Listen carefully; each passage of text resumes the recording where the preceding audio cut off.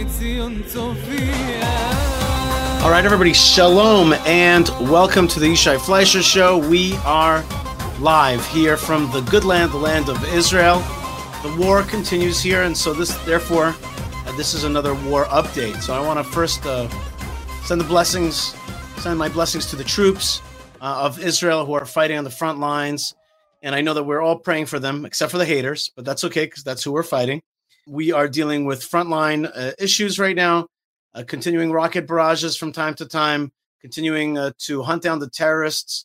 There are now reports that Israel has 50,000 videos from the massacre of October the 7th with face recognition technology. Every one of them will be found. And so Israel's on a manhunt against terrorists. And more generally, we're in a fight against jihadism. I'm live here in Judea. It's so good to have you with me. Let's see a few videos that I got this week that I wanted to show you guys, things that are moving my heart about the fight and the war and the different people are fighting it, including, in this case, Rabbi Danny Cohen. All right, I'm here with the one and only Rabbi Danny Cohen, famous Chabad of Hebron, known throughout the Chabad world. And anybody who loves Hebron knows the connection of Chabad to Hebron. And Rabbi Danny Cohen, you're in uniform. What's going on here? I know. I didn't imagine that at the age of 51 I'm going to be doing the same work as the soldiers that we've been serving for the past 20 years. It's special. You know, the cliche, protecting your home. It's actually that, and it's an honor. It's a privilege. You're really fulfilling the Rebbe's kind of discourse about Tzivos Hashem. You're in the armies of God, right? Right. Right. So you're still doing Chabad work, helping people with tefillin, helping. Yes. Okay. Thank God. Now in time of the war, we have boys going around and everything's going. But the staff, our 4-man staff of Chabad Shluchim, we're all in uniform now, and we're all taking part of the war. Am Yisrael. And you're literally doing guard duty here at Moti Shai, the very top of Hebron. Amazing. And over there, let me just make sure that people can see, that's the tomb of the patriarchs and matriarchs, the mamas and papas, the Machpelah. Yeah, and it's very special. You know, I've been standing here and in other places around here, and, you know, the past month going through the news and the videos and getting into, you know, devastation and the frustration and everything we've all been experiencing. Every time I stand here and just look at the Machpelah, kind of stabilizes the things for me. Like, you know, whatever's going on, this Ma'arat Machpelah, Avram Avinu, 4,000 years of history that we've seen it all, and still standing there, still proud, and Be'ezrat Hashem, we're going to continue drawing strength from this place. Amen. You're right. It's an island of stability in a sea of turmoil. Nothing can undo the tomb of the patriarchs and matriarchs of the forefathers that we all lean on. Rabbi Danny Cohen, Chabad Hebron, now a soldier of Hebron as well, both in the IDF and the Tzivos Hashem at the same time. God bless you. Thank you. God bless. Okay, so that was Rabbi Danny Cohen, and I filmed him today in Hebron. And so we have a rabbi soldier there. So there's a rabbi who is right now, because of the situation, a soldier in Israel. I mean, he was always a soldier because he's a rabbi in Hebron. And so that's a special kind of character. Here's another special kind of character. This is Israel's oldest soldier, Ezra Yachin, as filmed by my colleague and friend, Ezri Tubi.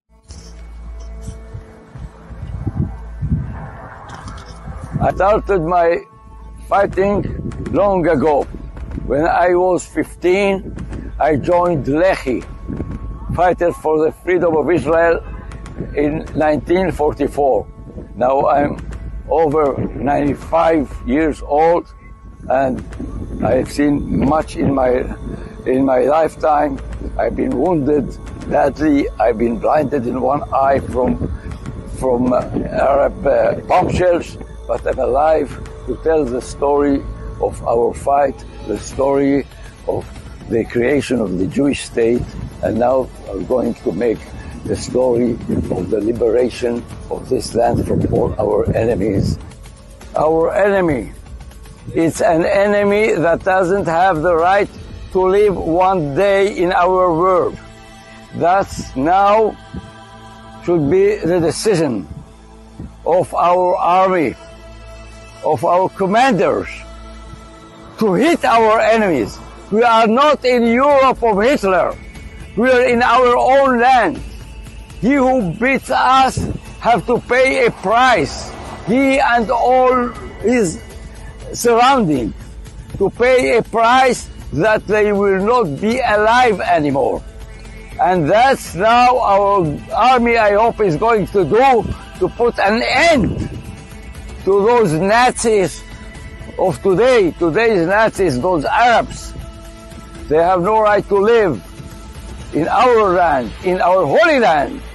And now, I hope, with the spirit of our army, we're going to put an end to those beasts, wild beasts in human's face. They have human's face, but they have murderers' hands. They have the most cruel beasts in the world.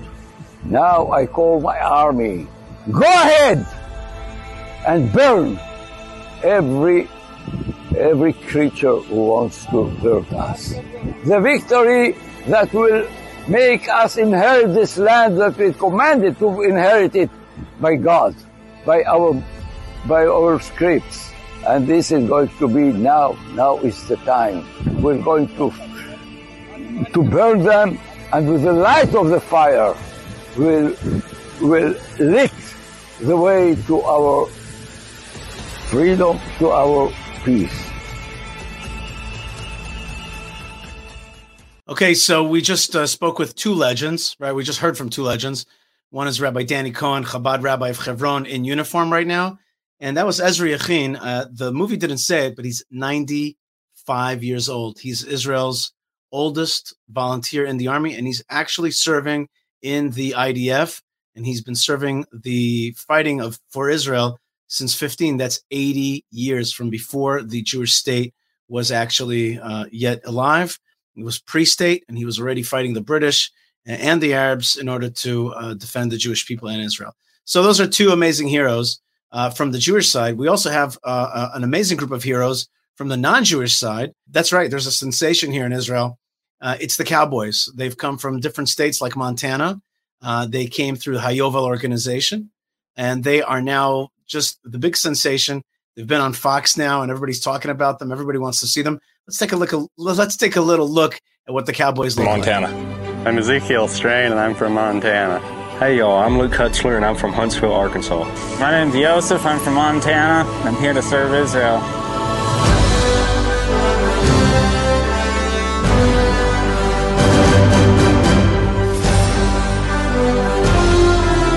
We're just here to serve Israel any way we can during the hard time here and the struggle against Hamas just out in the West Bank, Judea and Samaria, just serving the people whatever way we can help.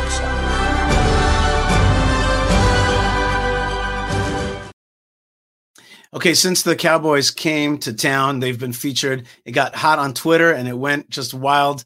And people are just so excited about these down-home folks that have come to defend the land of Israel.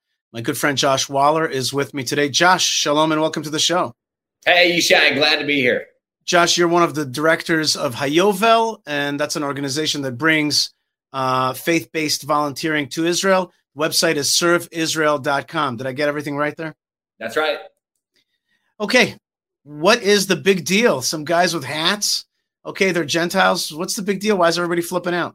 My gracious, we never would have expected it. And honestly, these are actually old friends of mine. I grew up with these guys, and so obviously these are the guys, the first ones you call when things go bad. And their honest response was, "Whoa, Israel's in trouble. We're coming right away. We're coming." We would have never dreamed that all of the algorithm would have worked together to make these. Honestly, I don't know if there's an Israeli that doesn't know about the Cowboys. It's also hitting in America. I was just on Fox News with the Cowboys, so it's hit. And honestly, they were coming here to help with Operation Itai. That's our, Itai. What a great name for these. These are modern day Itais. These are guys that are ready to stand with King David, stand with the nation of Israel, just like they're Itai, a non-Jew, right? They came along to stand beside King David. So Operation Itai is the operation, and these guys never would have imagined to be on I'm talking about Israeli channels 11, 12, 13, 14. And all the news networks, it's crazy. It's unbelievable. But yeah, they're Josh, some people, I meet that want to poo-poo the love of Israel from Bible lovers, from Christian folks, from down-home folks, from, the good old America. People sometimes poo-poo it. And I've seen it with my own eyes, how plain true it is, how it's not dogmatic, and it's not, what's the word I'm looking for? It's not doctrinal. It's not doctrinal. It just comes from an inner place of people wanting to support and love Israel. Tell me a little bit about that. Is that something worth making fun of? Is that something that's like, I don't know, childish or dumb, or where does it come from? Why would anybody poo-poo such a thing? Yishai, I learned from you that it comes from mamas reading their children the Bible. That's honestly, I'm an example of that. My mama read me the Bible all the time, and what led from that is a love of God and a love of His people. I see what's happening on the globe, nothing more than the world fighting God. When you see a man kill a Jewish man in America and get away with it, that's a sign of the times. We're living in a time when hatred of God is so immense, and hatred of obviously anything that represents God. Jewish people represent God whether they want to believe it or not, and it doesn't matter if they're in LA. Obviously, these guys are trying to stand with Israel. The horrible story. You're talking about protesters, the pro-Israel protesters, and there was one guy that was hit in the head with a megaphone, and he fell backwards. And a Jewish guy died. He just died in that rally. He died, as we say, Al Kiddush Hashem. He died fighting for Israel, although not on the IDF battlefront, but on a different battlefront. Right. And so again, back to the main point is that we have these guys. I was raised in a Christian family where we had an Israeli flag in our house. We had a menorah on our piano. I did not know one Jewish person. We didn't know Jewish people. I mean, we were in the backwoods of Tennessee. There's not Jewish people there. And I think, honestly, there's a lot more of those. These Cowboys are part of that. I know it because I know them since we were children. Well, let me ask you this then, Josh. Let me ask you this. There's Josh Waller from Hayovel Organization. Josh, there's an article that came out, a study about what's being seen on TikTok by young Americans. And it said that there's something like 10-1 anti-Israel, pro-jihad, pro-Hamas videos being seen by young people because the Chinese algorithm of TikTok is preferring those things. And so that's what young people are consuming right now, media-wise. In best case scenario, after that, you think to yourself, okay, like there must be two sides to the story, right? That's the best case scenario. Yeah. And how is it that, do you think there's any chance that young Americans may still end up being pro-Israel, pro-Bible, pro-God, and anti-jihad, anti-Hamas after they are also victims of the narrative attack of TikTok and et cetera? The only hope I have, Yishai, on that is that myself and everybody I know represents everything outside of the big city. And everything outside of the big city is pro-Israel for the majority. I'll give it a majority. The big city is where the poll is coming from. It's coming from that which honestly, I mean, that's the majority of the people. We understand that. But as soon as you go outside of that big city and that cog that's been taken over by hostile entities, the college campus that's been taken over by Hamas supporters on these cars, like it's outrageous. And as soon as you get outside of that, there's immense support for Israel. Right. And I understand where America's in a real challenge right now. If the amount of anti-Israel things that are happening in America can continue the way it is, the biggest thing I'm concerned about is God's not going to look very favorably on that. You can't kill His people, and you can't be the Biden administration and stop arms from going to Judea and Samaria and not be punished for that. That's punishable by God. I'm not God, but I'm going to say, you bless Israel, there's blessings. You curse, there's curse. And you cut the supply of means of protection. God's going to use other means. Don't worry. I mean, we know God's God and it's going to be okay. We don't need Biden. But it's just another one of those horrible situations that Americans fail the Jewish people. We can never underestimate the enemy. One of Israel's mistakes, one of Israel's actual fault lines is hubris and haughtiness. That's one of the biggest problems that Israel has sometimes. And we can never underestimate the enemy, if it's the jihad or the Bidens of this world. But we can never underestimate the love that there's out there as well. That's also a mistake. We underestimate the enemies. We underestimate the friends. And we don't understand how many people are out there loving Israel. So we showed the Cowboys, and I want to get back to talking about that. But there's a famous actor out there from one of these. I think he was on a vampire show. I don't know, but I've met him. His name is Nathan Buzolik. Buzolik. I don't know. He's a great guy, and he's huge on Twitter. Excuse me, on Instagram. He's huge, and he's like a heartthrob type thing.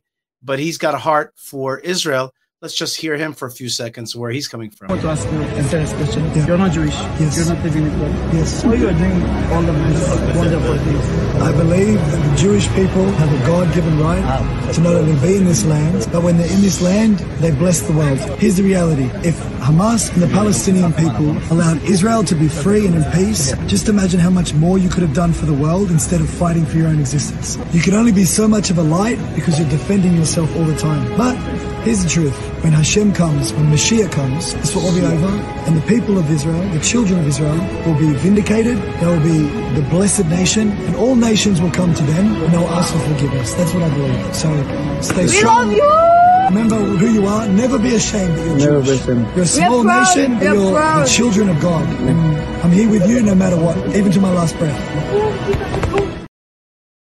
Okay, so there you go. You got people out there. You saw that? Does that sound familiar to you? Does that make sense what the guy was saying? Amazing. And Yishai, I want to put, because this is a Christian guy as well. And, the left. I know him. He's a good guy. He's a good guy. But you see him, he's like so straightforward. He's understanding the situation. The redemption comes through Israel. The light to the world is Israel. It's you. It's your people. And he gets it. And I think that's the biggest thing because, the big thing that's happening right now, all the lefties, everybody's looking to try to dampen the light of goodness that's coming from the Cowboys, that's coming from Christians around the world that are actually seeing the real situation. And that is that the Jewish people are to be the light to the world. Nobody's taken that position. No Christian's trying to take that position. This guy, Nathaniel understands that. And these Cowboys are of the same heart. They understand what Israel is, the restoration of all things, the whole globe, bigger than Israel, right? The house of prayer for all nations. That's what the Rebbe's are telling us here all the time. You got to be a part of this. And I think there's something bigger. When the news articles come out and they say something like, it's just just because they want Jesus to come, whatever.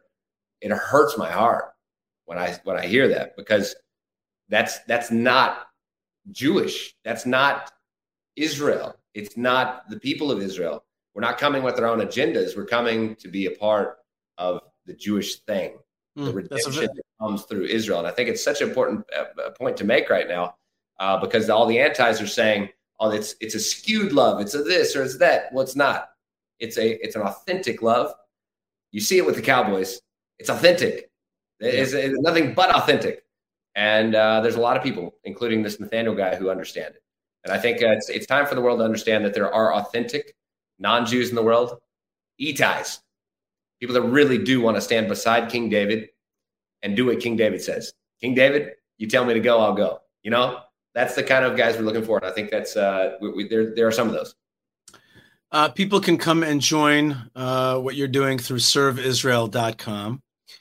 Simple and awesome. 2 more questions for you. One is that the Cowboys, as you call them, and your organization is not only focused on helping Israel writ large, but even more specifically on Judea and Samaria. Yeah. And that's one of the, let's call it a sticking point. When the Cowboys go in the media and stuff like that, they're like, okay, he came to Israel. That's great. Yay. Stop Hamas. Good. But they're like, no, we came to help the heartland of the Holy Land, Judea and Samaria, which is also something that there's disagreement about, that there's conflict about, that not everybody's in agreement about. So why go out on a limb and talk specifically about Judea and Samaria, where you could go on a broad message and not face the criticism? Yishai, it's been the last month of the challenge, because obviously everybody understands the front, Gaza, the north, Hezbollah on Syria and Lebanon, but no one understands the fourth front, and that's Judea and Samaria. The fourth front is a radical front that's being missed on every level, and we will not fail the fourth front. The fourth front is our front. We've been here for 20 years, and we're not leaving this front. There's a lot of people talking about the other fronts, and they're significant. We all know that, and they got to fight them. But we've been here. We're not leaving here. This front, honestly, you live on this front. We're 500,000 Jewish people surrounded by, 2-3 million? 2 million. Let's stick with 2. 2 million, yeah. Stick with 2. The numbers, whatever it is. Yeah. And there's enough. If we want to say there's a couple good Arabs in that mix, yeah, but we want to say, let's not get lost in the numbers. There's enough hostility within that 2 million to cause major problems in Israel, and we need to respond. There's no fences between us and the jihadis, whether they're Hamas or they're one of the other 22 terror organizations. And there needs to be a proper response to this, and nobody's talking about it, and we're more than willing to talk about it. And hopefully we will gather a proportionate non-Jewish response, even a Christian response, to Jewish massacre in support. 1930s and 40s, it was a handful of non-Jews that stood up and said, hey, no, come to my house. I'll hide you here. I'll do this. I'll do that. With social media, maybe this is one of the best things about it. We can educate people. People that are willing to understand can know today. And all those righteous among the nations, Lord willing, it's a lot more than what are represented at the Holocaust Memorial. Righteous among the nations will stand up and stand with Israel, and we won't see a massacre. Not another one. There's no more massacres. Does not have it. So I think it's a very important time right now, and we have to protect the 200 communities of Judea and Samaria that are literally on the brink. There's got to be something done. We have to do something, and I think that's our call right now for the international world, is to get these supplies. Literally, our first airlift landed yesterday. We got supplies coming. So there's supplies. There's also helping the farmers. Yeah. There's also in regular times you do a lot of farming work to help the wine growers, the grape growers, and also planting trees. So there's a lot done. One of the reasons that I'm such a fan is because I love getting the hands dirty. I don't want to hear prayer and hallelujah and a lot of hand raising and amen. I want to see stuff being done on the ground. That's what makes me happy in life for myself. I know that if I'm doing too much talking and not enough doing, I'm not doing it right in this world. I want to be doing more doing, and the little bit of talking should be the tip of the iceberg. My good friend and co-producer here of the show, Moshe Herman, says, as a Jew that was born in Montana, I love all of this and so much. And Moshe lives in Idaho, and he's a very strong fighter for Israel. And he just showed me pictures of a Idahoan in the capital of Idaho. They did a big rally for Israel. And you know that you do not mess with those folks down there. No. You do not mess with them. All right, they're the strong kind. You do not mess with those guys. That's right. I wanted to add, so I just wanted to finish off that last question, which is, you said we're not going to leave the Jews of Judea and Samaria because we don't want to see them be massacred again. But there's another reason. I just don't think you touched on it, which is this is the holy aspect of the Holy Land. This is where the Bible happened. Yeah. This is the more biblical part of the land of Israel. The whole land of Israel is biblical, but this mountain range in the center is both the importance of the central mountain range in terms of security, but it's also so important in terms of holiness. Here you touch the Bible, where you guys are at, close to Shechem and Shiloh and Beit El, and over here, Bethlehem, Hebron, Beersheba, these places, when you see the signs on the road, you're like, I can't believe it. I'm touching the Bible. Which is also an encouragement when you're fighting such a, that's one thing I think the Muslims, they're fighting a holy war. When I can't wait for the moment when I know you're fighting a holy war. The Jewish communities of Judea and Samaria are fighting a holy war. They understand it. It's biblical. It's like you're saying. But when all of Israel understands that this is a holy war, you'll wrap it. You got it. You won. You did it. And that's what I'm hoping that the world understands. This is a holy war. It is the land of Israel. It's holy. You can't separate the holiness of this area. And this area, I believe, honestly, being here, like you said, when you see that sign that says Shiloh, Jerusalem, like there's strength in it. It's got backing. It's got Abraham and Isaac and Jacob and Joshua and all the fighters. They're here, and there's strength to it. And I think when these guys, the world is trying to smear it. They're trying to say it's violence and it's settlers and it's la, la, la. No, they're trying to taint the beauty of this area. And there's so much strength here. And just wait till that strength, that powerful inner strength of this area is actually released, that this war is going to, it's like I keep thinking recently, I don't know, we can't always trust in a miracle, but, Elisha, when we call him Elisha, right? Elisha, he had the story where he's like, God's like, and that was this area, right? That was next to the Samaria area. He says, hold on. God's for you here. And he pulls away and he's like, whoa. There's a lot of fighters here that we're not aware of. God's on this team, right? When he blinds all the guys, in this whole crazy story. That gives me strength in this time. When I know that there's a God that's watching, that never slumbers and sleeps over Israel. Amen. And we've got to take courage. At the same time, though, God says to us, I don't slumber or sleep. You don't slumber and sleep. A lot of times people say to me, from your mouth to God's ears. I always go, how about from his mouth to our ears? How does that sound? From God's mouth to our ears. Let's just do what he says to do. He's doing his part, All right, last question for you, Josh Waller from Ahayovel, found at serveisrael.com. Josh, the Cowboys are in town. I showed a video of them. They've become viral. You were thinking of bringing them as volunteers to do farm work, which is what they do back home. But you're thinking something different now. Well, what is that and why is that? Well, they're going to keep volunteering, that's for sure. We're going to keep serving the guys here. We're going to get the equipment out to the fields. But I have to add, now that they're viral, these Cowboys have become one of the biggest pro-Israel symbols in the world. They've become the biggest cheerleader for Zionism and the Jewish state. It's overnight.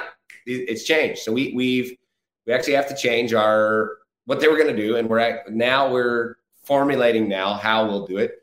But we've got to encourage the state. With these guys they have to now go meet with soldiers. They have to go encourage the troops. They've got to go to meet with the families of the hostages. They got to go meet with the families that are pulled out of their homes from the south and from the north.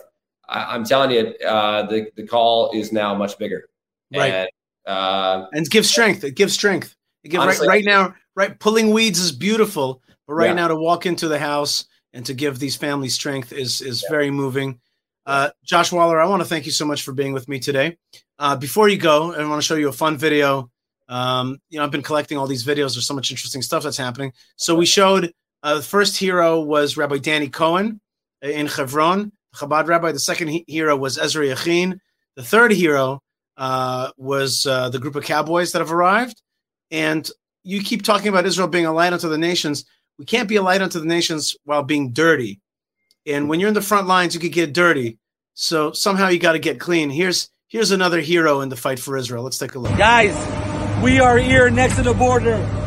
Laundry, washing machines, dryers. We're getting now. It's going to be ready, and we're going to iron for the soldiers. This is not a base. This is in the fields, and these soldiers are in front line to Gaza. A week and a half, he didn't do laundry, and we're doing laundry right now.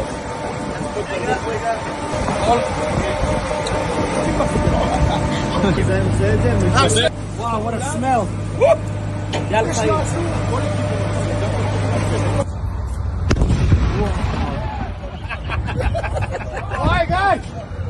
Guys, we're booming Gaza right now. I'm trying to take my popsicle with our best soldiers here. We brought them an ice cream truck. This is crazy. This is not normal what's going on. But guys, we are going to win. We are together. We're strong. Look at their smiles. Look at their smiles. These guys didn't sleep. How long you didn't do laundry? About 2 weeks, 3 weeks, yep. 2-3 weeks, and we brought him the laundry here. You're going to have a smell. Unbelievable. All right. So anyway, this awesome rabbi dude bringing the laundry machines to the field. There's a lot of heroes out there. There's just a lot of heroes. Josh Waller, thank you so much for bringing the Cowboys to town. Thank you for all you do throughout the year. Everybody can check out serveisrael.com. And I thank you. I'm looking forward to seeing you in the good land, in the Holy Land, and in the Third Temple as well. God bless you, Josh. Oh, man, thank you, Yishai, for all you're doing. Glad to be here with you. All right, my brother. See you soon. And that's where we're at in the land of Israel. It's like we're under attack on the one hand, but on the other hand, heroism is coming out. And we have so many losses. So many great people have fallen, and great people are coming out of the woodwork and being reborn, because this is the eternal nation. This is a nation that you can't stop and you can't choke. You can hurt us, and we cry and we bleed, but we say the Psalms, we connect to God, connect to the eternal Torah, and we're back up. And that's something that if I could have a talk with Hassan Nasrallah or the rest of those are the Hezbollah people or the Hamas people, I would just say to them, you're wasting your time. You're just spinning your wheels, because at the end, it's not going to go anywhere. You'll just be another, like one of those social studies history books where you're like, and then this tribe tried to get Israel, and then they were foiled. That's exactly where they're at. They're really just wasting their time. Let's take a little view of a place that I was at this week, just a little bit. And that is, where is it? Oh, yeah. What's the secret of the Jewish people? As I just said, the eternal Torah. I went to a store this week to check out the housings for the Torah. You're going to see one of the most beautiful sights in the world, which is how the Torahs are housed and made. Okay, this is a surprise, awesome thing for my day today. I am in Shoham Yudaika, and what Shoham Yudaika does is they make the houses for these Sephardi Sefer Torahs, and I'm actually ordering one for Hebron. So I'm here today, and I'm checking it out. Look at this beautiful things. Look at these themes. There's the Beit HaMikdash, the Holy Temple. There's the Menorah Chanukiah. This is real silver coating. Okay, there's a lot of technology. Here's the Garden of Eden. Okay, here's, what is this? The Tomb of Rachel. Yes, it says Kever Rachel right there. All right, so I'm in this beautiful, look at the store. Look how they're doing it. Look at the classiness of it. Oh, man. Look at this Beit HaMikdash, this holy temple, how beautiful it is. Wow. And now we're going to turn around, and we're really enjoying the beauty of this place. There's Yair. Yair, say hi. Do a great job. Thank you very much. And this is at Shoham Yudaika here in Jerusalem, in Givat Shaul. Let's open the door and see where it really happens. Okay. Right now, the first thing I'm seeing is this dude. And he's doing a great job. He's making sure that these are well cut. But first, before that, it actually starts here in these machines. This is a 3D printer. Look, this is going to be a crown for the Sefer Torah. Amazing. Here's another one. This guy's almost done. He's been working for almost 24 hours. 24 hours it takes to make this half, and it splits open this keter. Let's keep going. Let's see what's going on around here. What these guys are doing. Look at this guy's doing. He is making the houses for the Sefer Torah, the Sephardi house. You see that? That's going to be a Sefer Torah. So it's being made out of wood, and it's awesomeness. And now let's go check out. That's right. Let's go upstairs and see where the gold happens. I'm going upstairs to see, and this is going to be so surprising for you because we have the ladies. They are doing the masterwork right there, putting the gold touches on the work. Slicha, excuse me. There you go. Look at this perfect work. Gold is being put on there. And look at this. This is where we're going with this. Am Yisrael Chai. This is the strength of our peoplehood. Our Torah is beautified and highlighted for the world. God bless you guys. Stay tuned and shalom. Okay, so that was where they make the housings for the Sephardi Sefer Torahs.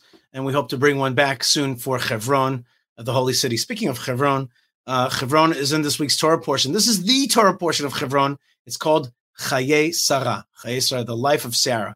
And in it talks about really the burial of Sarah through the purchase of the place that would become the tomb of the patriarchs and matriarchs, a field in Hebron and a cave purchased by Abraham from the Hittites. This Shabbat is usually a giant Shabbat where 30,000 people converge on Hebron. This year, because of the war, the events have been canceled. You can't cancel the Shabbat, thank God, but you can't cancel the events. And so we're asking people around the world to celebrate with us Hebron in their hearts and in their synagogues around the world. One of the people who's been at the forefront of the story of Hebron is Hebron's most famous researcher and has a PhD specifically on the story of the Tomb of the Patriarchs and Matriarchs, and was one of the few people alive today that have been there underneath the building and in the tomb complex itself, is Dr. Noam Arnon. Dr. Noam Arnon, thank you so much for joining us today here on the Yishai Fleisher Show. Good evening, Yishai. Good evening, everybody there. So, Noam, thank you for joining me. I have two questions for you today, really. First question is, tell me the story about Shabbat Chayei Sarah, the story of how this Sabbath became so big in the Jewish people that so many people celebrate it around the world and come to Hebron. That's question number one. And question number two is going to be about the war that we're at. So let's go with question number one. Tell me a little bit about this Shabbat, why it's important, and how come it became so big. We returned to Hebron in 1967. I remember as a child. Well, I can remember the days the Jews could not be in Hebron, the same as in the Kotel. Before 1967, Jews were abandoned, Jews were forbidden to enter the holy sites in Yerushalayim, in Hebron, in Kever Rachel. I remember the day of the liberation of Hebron, Shichrur Hebron, in 1967. And then, when we were here at the beginning, we felt something great is happening. We are there in the biblical scene itself. When it came to Shabbat Chayei Sarah, you speak about Me'arat HaMachpelah, you read about Me'arat HaMachpelah, but you can be there in the scene itself. So more and more people begin to understand we can have this great experience of living the Bible, living the Torah. Not only talking and learning the Torah, but being there in the place itself, it happens. And I would say you can see it happening in front of your own eyes. In the middle of the 60s, they began the terrible, horrible Oslo Accord began to take place.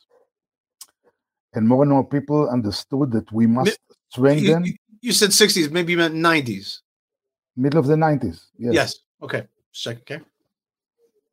And more people understood that they must strengthen Hebron in order to ensure its future, that it should not be given away to the enemies.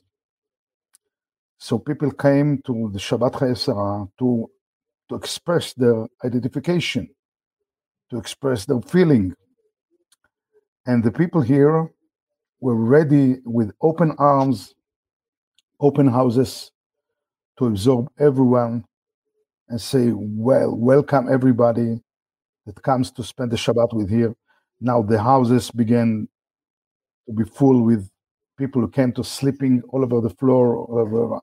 So we began to build tents around the houses. And more, and every year, this experience had become greater and greater and bigger. And thousands of tents every year fill all the streets and the gardens and the parks and the parking lots and everywhere. And hundreds of caravans come to spend the Shabbat here.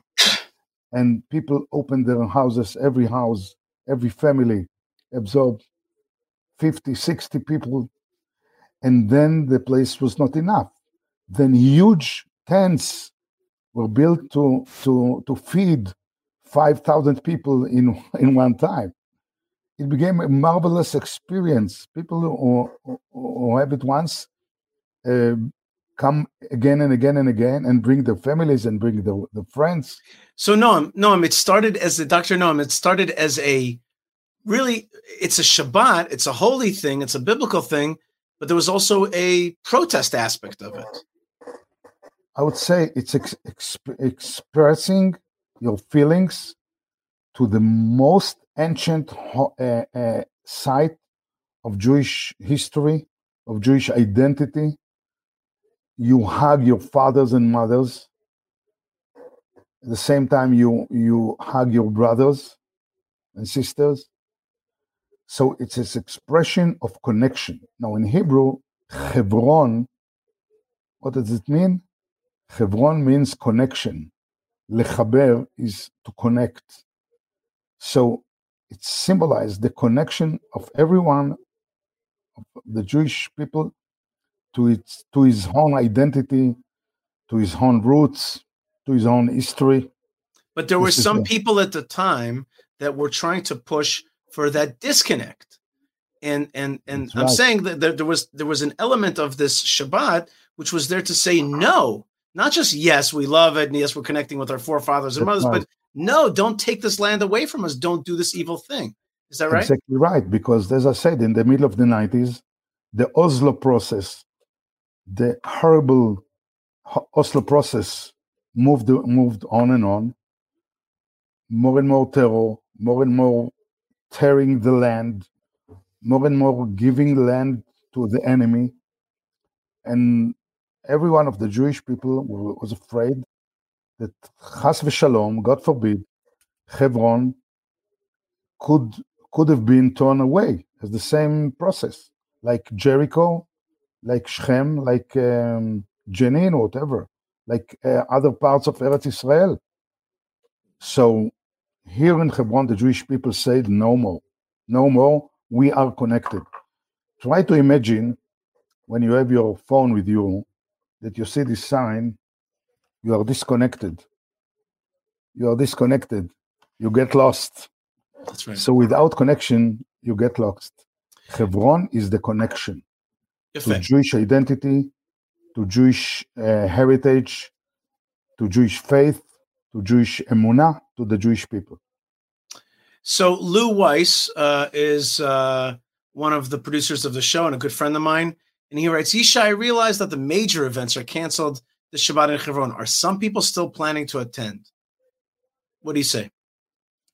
Yes, they do. Well, we published and noticed that this year the public event was canceled. Private families can have private guests, but the public event was canceled. The army, the police asked us not to have thousands of people this year in Hebron. It might be quite not easy for them to protect it. So this is the situation this year. And we wait for you, our dear guests, next year in Mirza Hashem. By the way, I just want to show you that Raul Karishahan writes, hello, Yishai, would stand with Israel, love and respect from Azerbaijan. So our friends, the Azeris, who are Muslims, are standing with us, and we have a great relationship and an important strategic relationship with Azerbaijan, and we stand with them, and also their internal battles that they have, and they're fighting. And I'm very impressed, and I'm looking forward to go to Azerbaijan and to Baku and to other places to see it for myself. Raul also says Hamas must be destroyed. Very simple, very simple. And thank you very much for standing with us. Hamas is shameful for Islam as well. That's right. And he says we must be united against our shared enemy, Iran. Of course, people who don't know, Azerbaijan is also on the border of Iran, and they have tensions there. And we have a lot of Israelis are there in Azerbaijan helping their defense, and we have an excellent and important relationship, a strategic relationship for the broader region. So thank you very much, Raul. Okay, speaking of our conflict, look, you were a fighter, a soldier in the 1973 Yom Kippur War. I've over the last few weeks, I've asked you a few times, how does this compare? How does this compare to Yom Kippur? What does it feel like? Because Yom Kippur was also a sneak attack, a surprise attack. There too, Israel was short on its defensive abilities and did not perform properly in the first few days. There too was a lot of Jewish people killed. Now, it's not just an attack, but a lot of people were killed. Here, there's also the act of the inhumane mutilation, rape, and all the things that we've seen, and child beheading, and all the things that we've seen, the barbarous acts.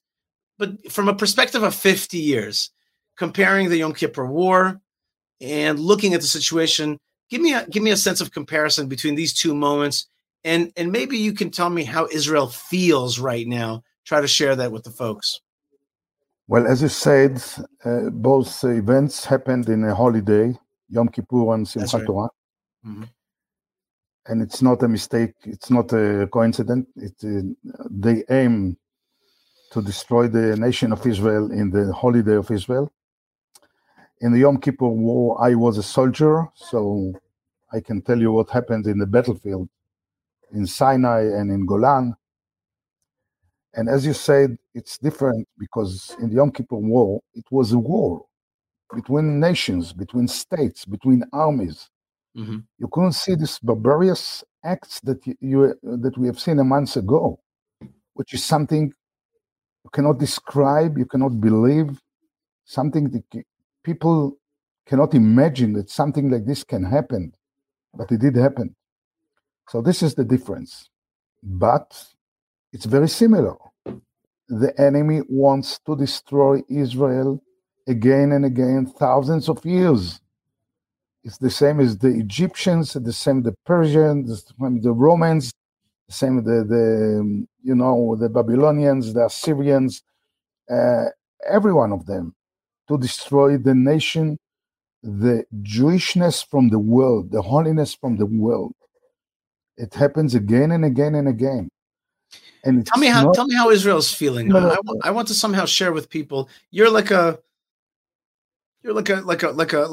born and raised Israeli. Just how do you like you've seen a lot of stuff. You've seen the Oslo wars, the second two intifadas, and the 82 war and the 73 war, and you were even a young man in the 67 war. Like, how do you read Israel today when you compare all these different times? I must tell you that we are seeing a miracle in our own eyes. We thought that the state of Israel, the Israeli society, is torn away. It's divided. Okay. Divided. Mm-hmm. You could see the internal a war between tribes and groups in the nation of Israel.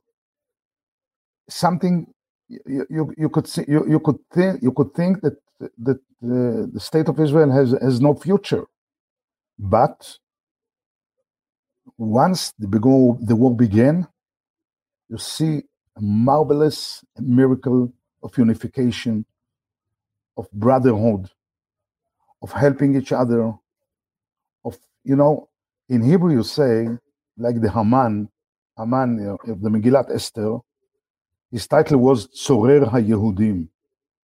I say so, the destroyer of the Jews. But at the same time, Tzorer HaYehudim in Hebrew means to make the tzror echad, one, to connect them together. One chain. Yeah, that's right. This means also Tzorer HaYehudim. I never heard that. The same word has two different meanings. I mamish never heard that chidush. That's a great innovation. I love it. The same tzorer, the same destroyer, the same enemy is also the one who brings you together. Connects them together. That's the same. So this is what happens right in our own eye, right in front of our own eyes, helping each other, volunteering, everything to supply, to help to the soldiers, to help to other people, to help to the agriculture project in the south. Everything happens again and again. Marvelous sight that we are doing, that we are seeing right in our own eyes. And if you go back to Chayei Sarah, in Chayei Sarah we remember our parents, Abraham and Sarah. You also remember Yitzchak and Rivka, Yaakov and Leah. So when we have common parents, we remember that we are brothers. The Jewish people remembers again that, folks, we are really brothers. And you see it right here in the streets of Israel now. Okay, Noam, let's wrap it up. I want to thank you so much. But just one last question. What is happening in Hebron? Chayei Sarah, the big event, is canceled. but tomorrow night there is a live event that's happening. Tell me a little bit about this event. Well, we try to share the experience of Hebron with the people all over the world. We are here, the team, I would say, the team of the center, of the spiritual center of Hebron, but our mission is to spread out this experience and knowledge and holiness. So this is why we decided to organize a public prayer for, of course, for the hijackers and for the soldiers and for all the people of Israel. The abductees, the people who were kidnapped by the Hamas. Mm-hmm. That's right. Rabbis will come together from Hebron, from outside, from Tzfat. The Rav of Tzfat will come. We'll pray together. We'll say Tehillim together. We'll hug the families of the two families in Kiryat Arba, Libman and more, and pray for the sons to return home peacefully and b'shalom be'briut. We'll hug the families of the soldiers who were killed, Mishpachat Shani and Mishpachat Duchan. And we'll hug all the nation of Israel. In the name of Sarah Imenu, we'll say to all our brothers, you are all the sons of Sarah Imenu, and Sarah Imenu sends to you her blessings and prayers, and tears and hopings and emunah to all her sons and daughters all over the world. Thank you very much, Dr. Noam Arnon, for joining us from Hebron. And B'ezrat Hashem, it will be a beautiful Shabbat Hebron. If not in Hebron, the whole world will connect with the story of Hebron and the tomb of the forefathers and mothers. Dr. Noam, thanks for all the great work that you've been doing to send Hebron to the world and bringing people to Hebron. Thank you. Shabbat Shalom, Shabbat Shalom. Shabbat Shalom. All right, so we've heard from all kinds of heroes today on the show. People are doing great work. And this special Shabbat, we ask you from Hebron to do us a little favor, and that is wherever you are, to pick up a glass of wine, hopefully from Judea and Samaria, hopefully from Israel, hopefully from Judea and Samaria, even from Hebron. Lift up that glass and say L'chaim to the Jews that are holding on to the heartland of the Holy Land in Hebron, and to the forefathers and mothers buried there, the founders of our peoplehood, of the biblical story, and just say that L'chaim. And connect with that 1 second, just like Noam said, it comes from the word connection. There's all kinds of folks that are out there connecting with Israel. I saw a very powerful video. I don't know if we'll have time for all of it, but American commentator Danny Deutsch, who I wasn't so familiar with, a video came out of him defending Israel, and I thought it was worth listening to, instructive to listen to some of his points. Israel seems to be on trial, which I don't understand, that Israel... people are saying ceasefire. And of course, none of us want violence, but there was a ceasefire on October 6th. And since that time, we know what happened on October 7th, beheading, raping, every inhumane thing that you can do by a group whose only mission is not real estate, and it's not protecting Palestinian people. They put their own people in harm's way. They use them as shields. They've stolen billions of dollars of aid from the humanitarian aid from them. Their only mission is to eliminate Israel, eliminate all Jews. That's it. That's their mission. And yet, constantly, Israel seems to be on the defensive. There is something that, for some reason, evil is not graded the same way when it's against Jews and it's against Israel. And I don't understand that. There's such an anti-Israeli bias because their domestic politics under Netanyahu. Netanyahu needs to go, by the way. Correct. And I think U.S. foreign policy experts think that he may not be there. He may not be. But there is this real bias against the plight of Israel, even in the wake of 1,400 primarily civilians being slaughtered over an 8.5-hour period, mutilated, slaughtered, raped in front of their children and husbands and wives. And what has Israel since then been on the defensive, explaining every move they make? And obviously, like any human, we want to do everything we can to protect every life. Of course. But they're in a war. And innocent civilians are going to be hurt, just like innocent Germans were hurt. But you still got to take out the Nazis. You got to take out ISIS. And Hamas has to be taken out. And there's no other answer. You can't live next door to people whose entire mission is to annihilate you and destroy you. And people in this country are cheering. And the media is just kind of tippy-toeing around it. The Jews are treated different than other groups. That there's a dislike. that there is somehow that Jews being hurt or being slaughtered is different than other people being hurt, that somehow they have it coming to them. Yeah, I said it. That's what this is about. I don't know why the media just can't lay things out evenly. Nobody's asking you to side with either side. Just report it fairly, report honestly, and report one group that is pure evil, and the other group, like us, they're very imperfect, just like we are, but they're a civilized, human value-driven democracy. Hamas is not fighting for peace. They're fighting for death. They don't want peace for their own people. This is just so black and white stuff. There's no gray areas here. And the media is like... I thought that was very powerful. I thought that he said it very powerfully, without equivocation, and a lot of truth there. A lot of truth there about the latent bias of anti-Semitism, the hate of Jews. It's out there, and then when somebody acts on it, you just want to support that. And I want to tell you that today I got in a lot of trouble on the internet because I said that I think that Israel is in Gaza to stay, because I believe that it's our land historically, and we're the only ones that know how to exercise police power properly to keep that place safe. And I said that jihadis have no place in this land, but pro-Israel Arabs that want to live in our land in peace should be residents of our land. And I laid it out very clearly, and yet still people really flipped out on me because we're afraid. There's a lot of people that are afraid, and then there's a lot of people who want Jews to be afraid. They don't want us to tell the truth. So I said the truth. I think the truth is important right now. I think this is also a battle of truth. I think Josh Waller said, it's a battle of it's a biblical battle. It's a holy battle. It's a battle for God's name, and it's also a battle for truth. I would call it the war of truth, because it's either that there's this war of lies. Israel's the aggressor. Israel's the foreigner. It's the occupier, or really Israel is the ancestral owner of that land, and we're back to that good land. Folks, this part of the show is coming to an end. I want to thank you very much. I want to thank all the folks that make this happen, including Yocheved Seidman, Moshe Herman, Tabitha, Lou, and Ben Bresky for the longer podcast. So please join me at YishaiFleisher.com or find the podcast at any one of the podcast outlets that you use.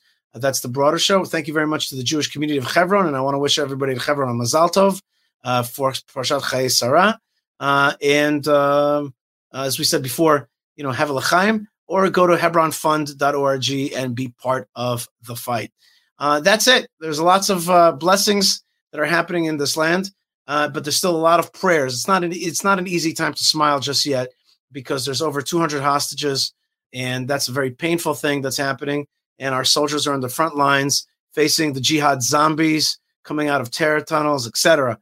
So we still have a lot of prayer to do and a lot of fighting to do. The Amalekites are out. They are out, and they are fighting, and we don't take them for granted. We respect our enemies.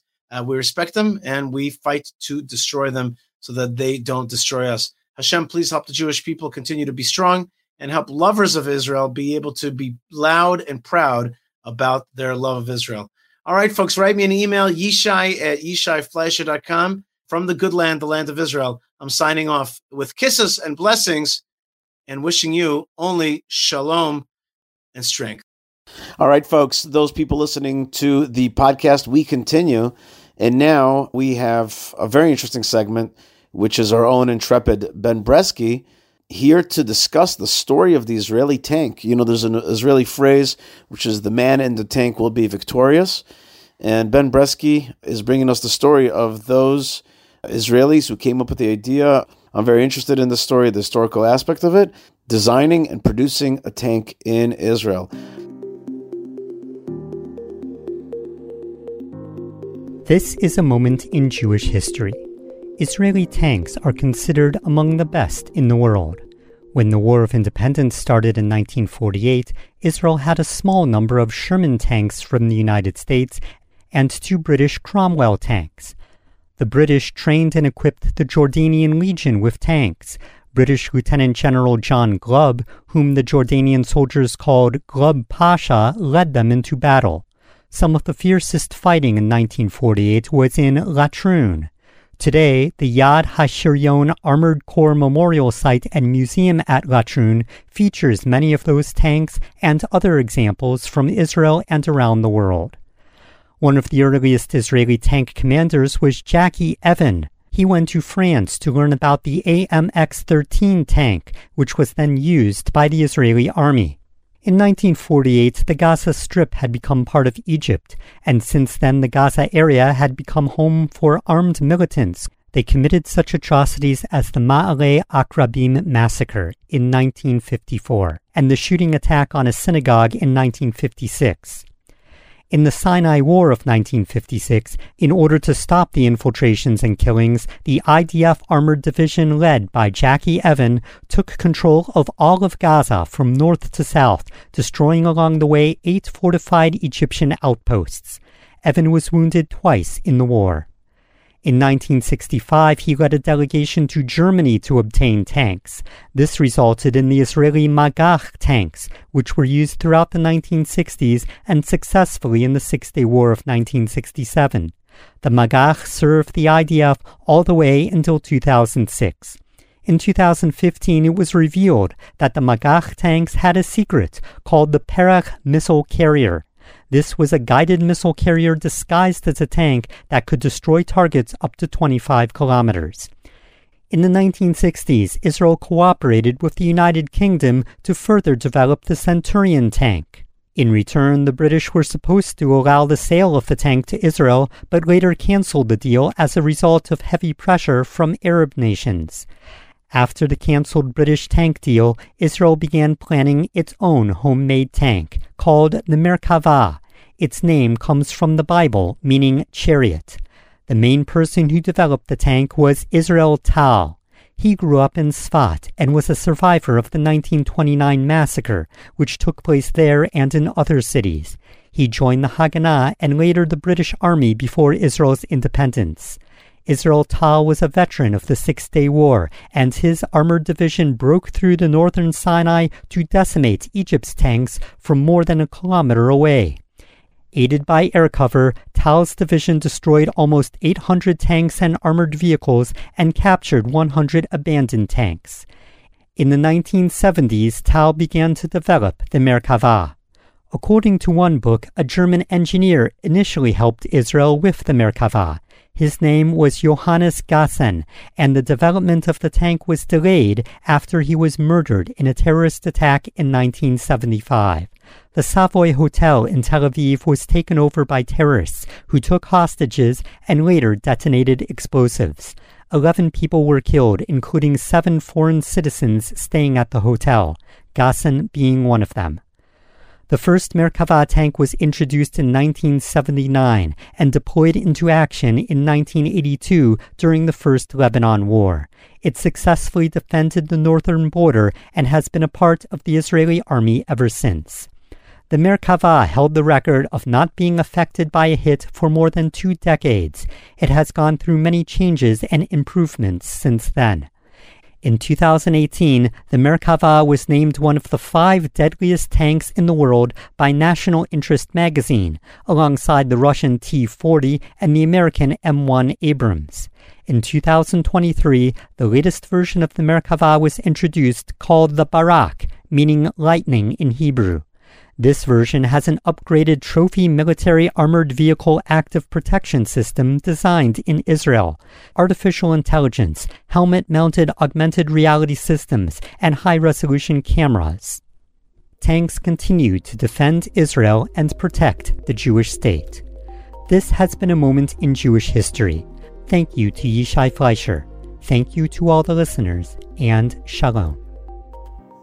All right, Ben Bresky, thank you very much for telling us the story of Israeli tanks. That is not a small thing. We're going to wrap it up now and thank Hashem for the opportunity to broadcast from Israel, even in this hard time, this time of war, where Israel's really, there's a lot of struggles and there's a lot of pains, and it's very real. It's very real stuff, but there's a lot of people who are giving us koach, and that's what we need right now. We need not just to deal with the pain, but also to move forward, to liberate the land, to push back on jihadism, to, of course, rescue our hostages, take over Gaza, and eventually govern it, which is the right thing. Israel should govern its ancestral land. That's what we're up to. I want to thank all of our sponsors. I haven't had as much time to discuss it recently, just because of the war efforts, but we have our good friends at JewishPress.com, JNS.org, our good friends at HighOnTheHar.com, and our good friends, of course, at HebronFund.org. And if you want to be part of it, you could be part of it also through my efforts at FightForIsrael.org. And we are using all of these platforms just to push forward the story and the narrative of Israel and to build it and keep it strong. So thank you very much for being there. And there's there's the folks that give through buymeacoffee.com/Yishai. I haven't had as much time to discuss all the different names, but I really want to thank so much the folks who support the show every month and other ways that people are part of the fight. But I really do appreciate it. So that's buymeacoffee.com/Yishai. It helps a lot. It helps the show go on and also helps our team, which includes Yocheved Seidman, Moshe Herman, Ben Bresky, Tabitha, and Lewin. We're live to continue broadcasting. The fight is on. Tonight I'm going to Hebron in order to be part of a vigil prayer rally. And so that prayer rally will be live on Arutz Sheva and all of the Hebron websites, associated websites, and YouTube pages. And that's it, brothers and sisters. Thank you so much, and I give you strength wherever you are. Let's give each other strength. Let's take a second and pray for all the people out there who are part of that fight and know that darkness wants to cover up the light, but we won't let it. Hashem won't let it. Amalek will not win the story. He's never won the story. Okay, he's had some good goals, but the game is ours. Why? Because Hashem's light wants to spread into this world, and that's why Amalek is freaking out, because he knows that we're getting closer and closer to that light. Stay tuned, stay strong, stay connected, and stay in touch. Lots of love and lots of blessings from the land of blessings, and shalom.